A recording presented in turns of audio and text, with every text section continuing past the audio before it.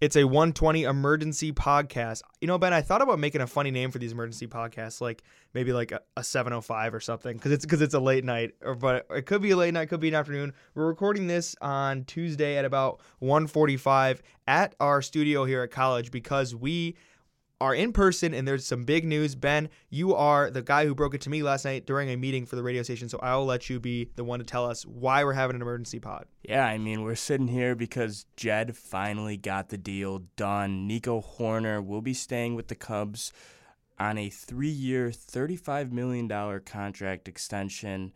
Just huge moment for the Cubs. It felt like trying to get an extension done was the boogeyman for the Cubs. We sat there all those years with the core just waiting to see when an extension would get done. And they finally got it done with Nico. A shorter-term extension, but still, nonetheless, positive signs for the Cubs. And that deal's friendly for both sides. The Cubs get an extra year where they don't have to worry about any arbitration, and Nico gets a contract in which he's getting paid $20 million in his last year, I believe. So he's looking at that superstar level for not as many years. I mean, you're not looking at a Juan Soto deal where it's $20 million every single year for a decade. It's more of a one-year thing, but he gets to stay with the Cubs, and like you said earlier, Ben, it might very well just be a respect. Oh yeah, for sure. It feels good because now that they got this done, when we're talking again in 4 years, when he becomes a free agent, or before that, you know, at least Nico knows that Jed and company treated him good when he felt like it. He was only getting paid about $2 million through arbitration, and now he's going to get paid about $10 million a year, and he deserves it too. Was the Cubs' most productive hitter last year, and we already know what he brings with the glove on defense, and it's only going to get better now that he's back at what seemed like his primary position at second base. So yeah, I mean, he also, like you said, Ben, he's back to that second base spot, but he was so willing to switch over there as soon as they signed Swanson too. He's just one of those guys who is a player you want on the Chicago Cubs when it comes to that mentality, especially because he's not someone who's like, all right, you're borderline a major leaguer, switch because we signed someone better. No, he hit 281 last year, which is not great, but he was on base 410. I mean, he's not bad, and his defense makes up for any kind of anything else. He is a great player on this Cubs team, and he deserves to get his flowers too. And so the fact that he switched positions, but maybe this is kind of like saying, hey, we respect you for switching your spot. We see you in the next great Cubs team, as Jed always says, and let's give you that job security. And I think that's going to make a world of a difference for a player like Nico Hoerner. You bring up something that I love there. We see you as part of the next great Cubs team. I saw a quote yesterday on Twitter, and I don't know if it, because you know how the Twitter algorithm could be sometimes.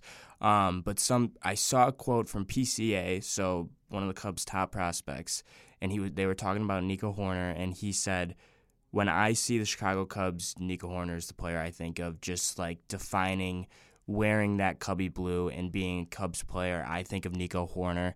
And yeah, I mean, he is just a hard-nosed, hard-working guy that I think everybody in this city loves, or everyone that's a Cubs fan. You know, he had struggled so much with injuries and being able to stay on the field and inconsistencies throughout his first couple of years in the majors, but I mean, last year alone, just what we saw in defense and offense was just so exciting, and it made people want to keep him as a Cub because we knew it was never going to be like an overpay with Nico Hoerner.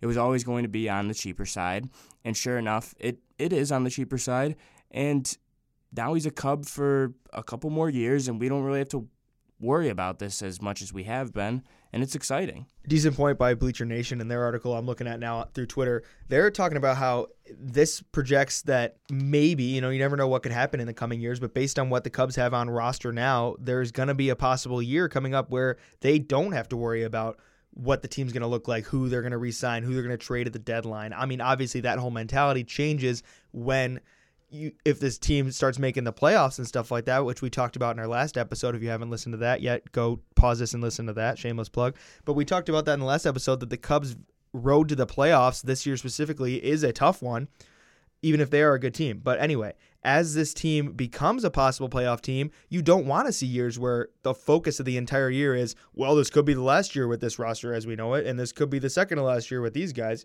as it's been since 2019. No, 100%. As I said at the beginning of the episode, it's like the boogeyman is finally gone.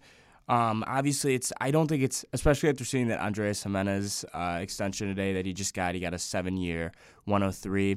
That's probably what we were more thinking of what we wanted with Hoerner.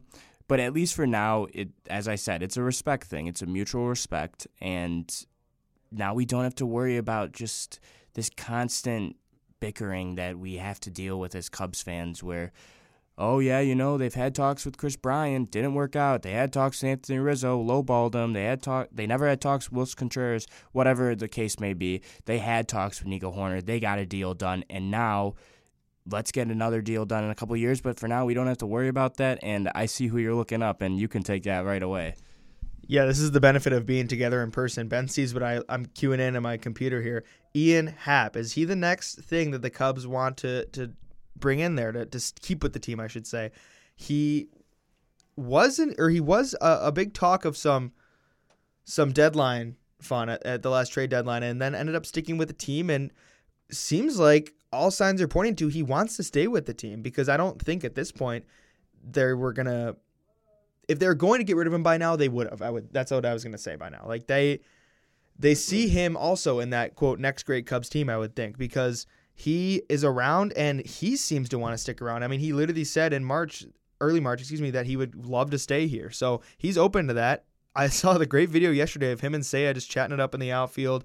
Seiya learning a little bit of English. Ian just talking it up with him. And Ian Happ is just one of those guys, too, that just seems like a leader. And we talked about this in our very first episode, Ben, that Ian Happ, it's always easy to forget that he wasn't part of the World Series team because you see him as such a member of that Cubs core. But no, he was a youngin' in 2017, and now he might be becoming one of the vocal leaders of this, quote, third time this episode, new great Cubs team. Yeah, I do love what Ian Happ brings to the table, and I hope they keep him around. And it's certainly interesting that we didn't really hear anything about extensions throughout all of spring training, and we know that Jed wanted to have those conversations. So it makes you wonder, are they having conversations with Ian Happ as we speak, or maybe are they just, I don't know. Like it's one of the weirdest things ever because we haven't heard anything about possible extension talks with Ian Happ. So Hoerner's tied down until year 30, and that's something you always hear about. Year 30. You got to prove your worth before year 30, then you can get your 7-year deal or whatever and ride into the sunset.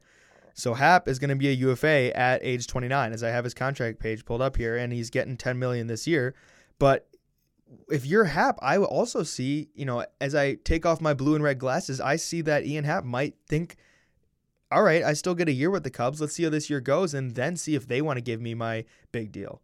And this sounds very Chris Bryant-like because that's kind of what happened there too. But I wouldn't blame Ian if he's like, all right, let's see how this year goes. I don't want to do an extension, and then we'll see what the free agency shakes out to once I can get that year 30 deal, which I think some team definitely would overpay him at year 30 if he decided to really test free agency. Yeah, I was literally, when we started talking about Happ extensions, like as we started, I was just thinking back to the Andrew Benintendi thing and how he was like projected to get anywhere between 460, 450, and he ended up getting 475 from the White Sox. I would say that Brian Reynolds, Ian Happ, and Benintendi are all in that similar range of kind of player that they are. Solid defense, good hitters, et cetera, et cetera, et cetera. So I think that price tag definitely went up on Ian Happ as soon as Benintendi got that deal done, whether it was right around where Benintendi's contract is or maybe even a little bit higher because he brings that switch hitting to the table and Gold Glove defense in left field. I don't know.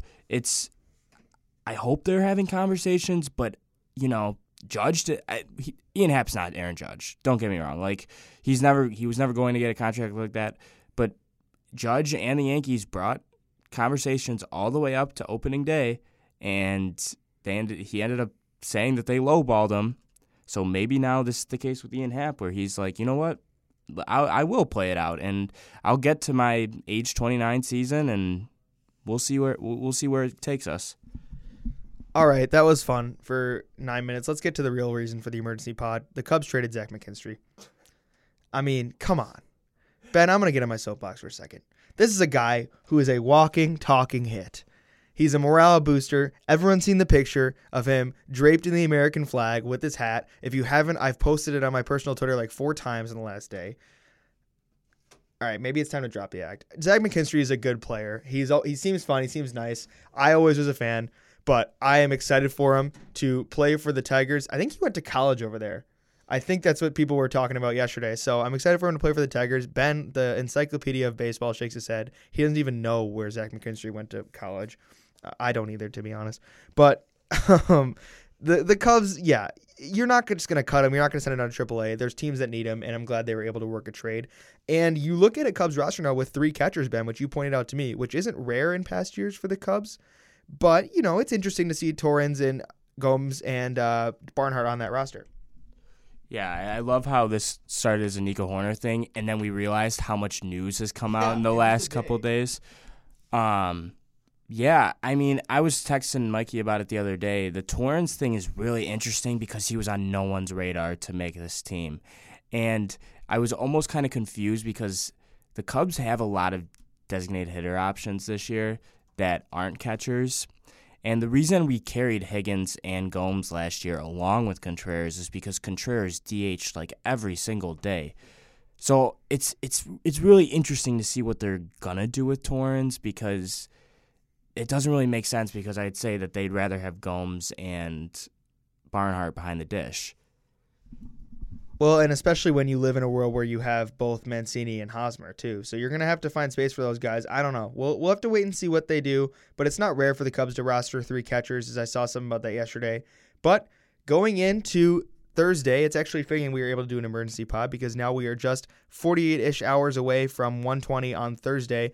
Corbin Burns, Marcus Stroman, Cubs, Brewers. I'm going to be in class, not focusing on class, watching the game on my computer.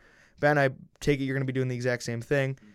Yeah, Corbin Burns kind of looking for a season where he probably won't play the whole year with the Brewers, but I would think, if anything, he's going to try and shove it up them and tell them, hey, this is your guys' fault. The arbitration thing stunk. Let's play some ball and send me to a World Series contender at the deadline. Yeah, I mean, I'll never forget last year on opening day, we kind of gave it to Corbin Burns. Or no, was it Woodruff? I don't know. But yeah, let's do it again. Let's bring it out to Wrigley Field on Thursday. Could not be more excited. It's finally here, and God, I'm just so excited. 1:20 on Thursday at the Friendly Confines. Everybody watch. Let's go.